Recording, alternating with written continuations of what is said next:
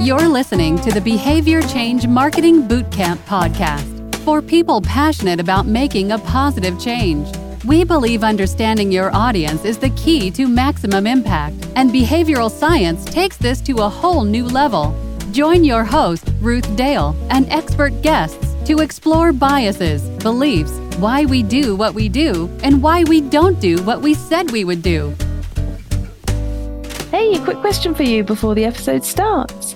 Do you want to up-level your communications with the must-have behavioral science skills for 2021? If that's a yes, then come and join the hundreds of professionals that have already been through bootcamp. The next date is October the 19th, 2021. And we have got an awesome, incredible, amazing bonus for you. So I'm going to leave you hanging. Check it out at www.socialinsightmarketing.co.uk. Hello and welcome to Social Marketing is Not Social Media. 3 things you need to know about social marketing. I'm your host, Ruth Dale, and in today's episode, we will be looking at 3 things you need to know about social media. But this is also the first in a 3-part series on social marketing, and we will be following up today's episodes with some fantastic interviews with 2 amazing social marketers, and I will reveal their names at the end. But so for today, we're just going to focus on 3 things that you can take away to understand social marketing a bit more. So number 1, social marketing is not social media. Sounds obvious, doesn't it? But I have spent many a meeting explaining this. Social marketing was born way before social media. Yes, there was a time when we did run marketing before social media. And if my memory is correct, I even worked in an NHS hospital as their comms lead before websites were born. So, but in all seriousness, social marketing uses intervention levers from across disciplines to achieve positive outcomes. So it's much more than communications and campaigns. These levers include education, legislation, public health, which I'm sure you're very familiar with, and also behavioral science, which is ever so popular. But social marketing is really keen to draw on the proven techniques that the commercial world is taking advantage of. And stop smoking campaigns or stop smoking activity in this country really is a good example of explaining social marketing. Because in order for us to behaviorally reduce and then eventually quit smoking, there are loads of determinants that will be influencing our decisions and loads of triggers. So this social marketing work with regards to smoking looks at the environment, it looks at policy, it looks at legislation. If you think about the legislation that's changed, meaning people can't smoke in play parks, in cars, and also the public health campaigns then encouraging individuals to change where they smoke in the home and to help them quit. But the stop smoking services really do understand that actually there's a lot of levers in our environment. There's a lot of influences that policy needs to tackle. It can't just all be on the individual shoulders if it is a social norm to smoke. But also wonderfully, what it does do is it allows to really focus and niche down to really vulnerable audiences. So, for example, whilst working at the local authority, we would really focus in on trying to reach pregnant women, but also trying to reach those with learning disabilities and partner up with the right stakeholders at the right time. So all of this combined is the reason we have such low smoking rates. And all of that combined is the reason why campaigns and activities such as Stoptober are so successful, because the campaign is running on the back of a massive policy push that is bringing all of these elements together. And that approach is called social marketing. So number 2, social marketing has key concepts that make it really easy to use. So you might be thinking, well, I'm a comms lead, and what do you mean I need legislation? I need this, I need that. Yes and no. So every approach is different and every approach is based on insight. And there are 3 concepts that you can use no matter what your subject, no matter what your behavioral goal. So you could be working in sustainability, you could be working still on COVID, or you could be working in a much more corporate environment. Whatever you're doing, these 3 concepts can make social marketing easy to use. and they are segmentation, exchange, and reward.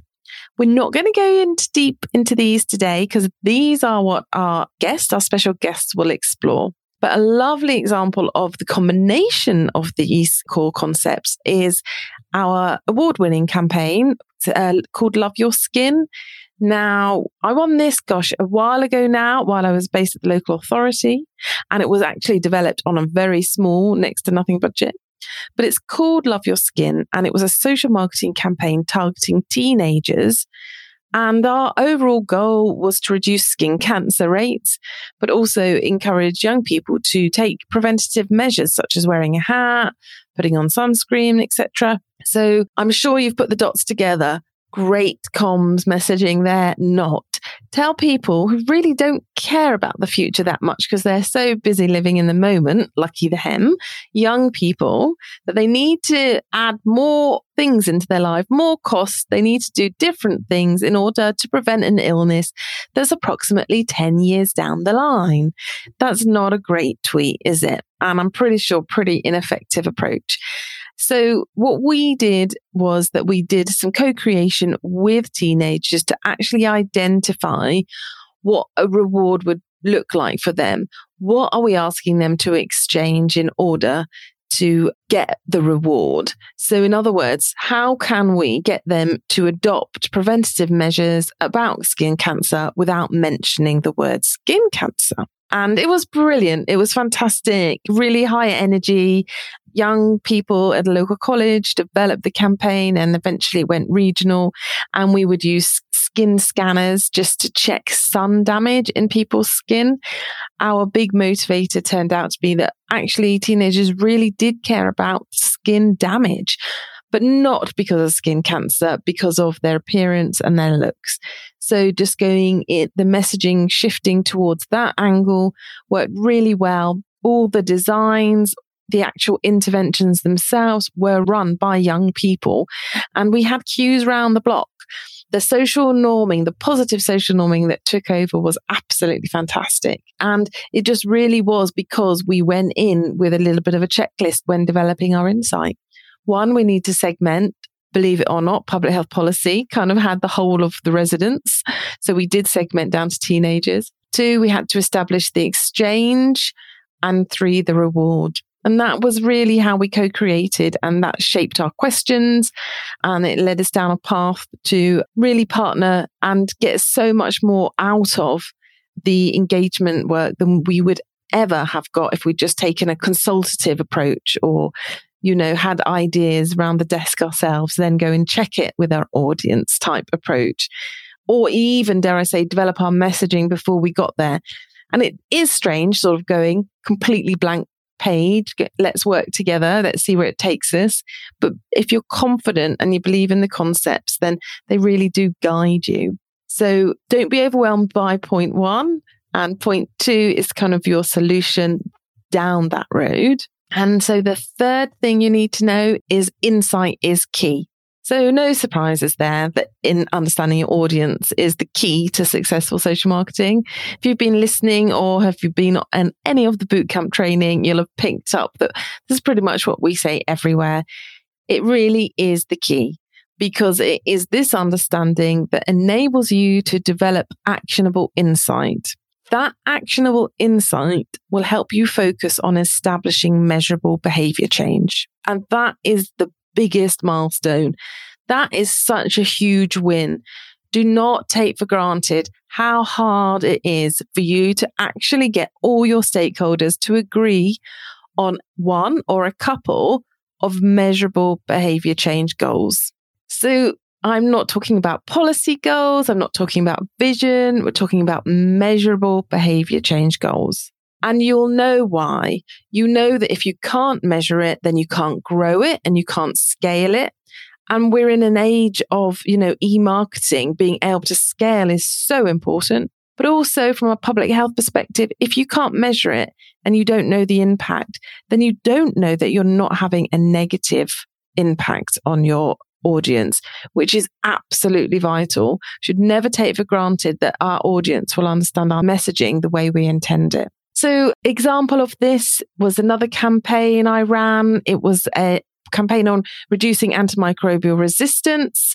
Again, zero budget, again, in-house, again, not the only project we were working on at the time, but we had to actually take our public health team and work with our consultants to sort of shape them towards segmenting our audience, because of course we did start with the whole of the residents again. So using the data, taking time to actually focus in on where we could have the biggest impact, we did segment from the whole Devon population down to GPs and parents of young children, especially newborns in that first year. Taking that segmentation approach then allowed us to focus in on who we could partner up with and where we could establish some core insights, find what barriers are, find what the motivations are. There's so much information out there. Once you've segmented, you'll find it so much easier to really focus in, and it would just take away so much noise. In the end, we ended up partnering with PHE because they'd done some fantastic research. Dr. Clodagh McNulty's research on barriers why GPs are not reducing the amount they prescribe. But also, we ended up running a targeted campaign called Listen to Your Gut to new parents to help them build confidence in caring for their child in that first year.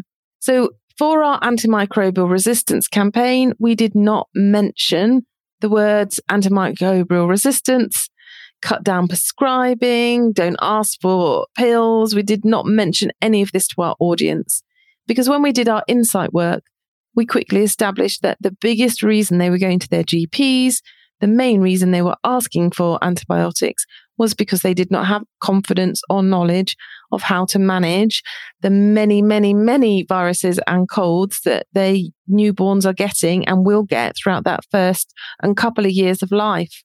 So building confidence with mums and dads and carers was the key to actually get them to rely on themselves and go to the pharmacy instead of the GP. So we didn't need to keep going on and telling them what not to do or what to do. Actually, we needed to really embrace them and be kind and find a very interesting and fun and entertaining way to educate them on some of the core caring skills that they needed. And it was a really tough task because actually they're exhausted. So our audience is really sleep deprived and worried and nervous. So again, co-creation approach with mums themselves. And we developed some videos called Listen to Your Gut. And then we pushed them out to parents across Devon. And we saw a significant reduction in prescribing rates. At the end, we had a two-pronged attack. We worked with PHE on the prescribing pad, giving GPs the ability to prescribe something different that was not antibiotics. And we did the community engagement and then the community campaign work with the mums. And together we did see a reduction in prescribing. So it was fantastic. But the reason I'm sharing this with you is to show that actually our behavioral goal was about increasing confidence in caring for your child in that first year, was nothing to do with antibiotics. And that is where the insight took us. And we do believe that is why it was so successful and why people didn't feel it was just yet another campaign telling them what to do or not to do. So I'll stop there because the next two episodes are fantastic. We have Professor Alan Tapp and Luke van der Baker. They're both expert social marketers. They run brilliant programs. So do check into episodes 2 and 3, which will be going into more detail on those 3 concepts for you. And thanks everyone. Take care. Bye. Thanks for listening, and don't forget to check out the Autumn Bootcamp on our website, www.socialinsightmarketing.co.uk. Check out the new bonus, and please do book your place because spaces are limited. Thanks for listening. Did you enjoy this episode? If so, show us some love and leave a review on iTunes. We'll leave you with Ruth's favorite quote from Alice in Wonderland. I knew who I was this morning, but I've changed a few times since then. Got a favorite quote about the magic of change? Tell us over at the Behavior Change Marketing Bootcamp group on LinkedIn. Join us for a Mad Hatter's Tea Party, virtually.